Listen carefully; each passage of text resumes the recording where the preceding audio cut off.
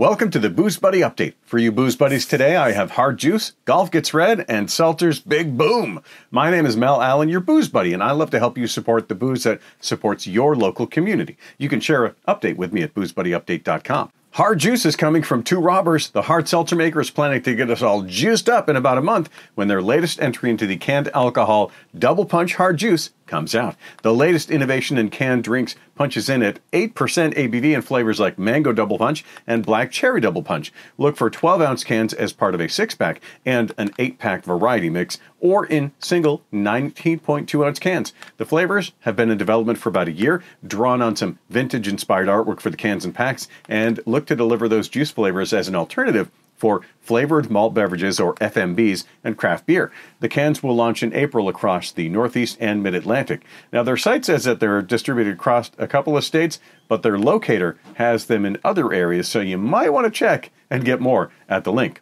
Golf Gets Red. Will golfers give up their green jackets? Well, if there's enough sponsorship money, who knows? Fireball seems to be tempting the waters, or the flavored whiskey and malt-based beverages anyway, and offering a red jacket, funny enough, with a green liner for $1,000 in Augusta this April. Yep, the cinnamon brand going to give out 10 fans $1,000 to wear its custom tournament-inspired Fireball red jackets in Augusta, Georgia. The lucky 10 can rock them on the first 9, the second 9, and everywhere in between. Fireball just wants to see their red across the Augusta green. It's part of the spicy cinnamon-flavored fun they plan to bring to the golf game this season. If you want to learn more and try to win your own jacket, head to fireballredjacket.com before March 29th. To get more on the whole scoop and a little more cinnamon in your life, head to the link. The third story after this, and if you enjoyed today's stories, remember to thank me with a like or a subscribe. The Booze Buddy Update is brought to you by Green Mountain Payments, helping local business owners save thousands of dollars by providing complimentary credit card processing equipment and zero-cost credit card processing. Visit greenmountainpayments.com or POSandZero.com today.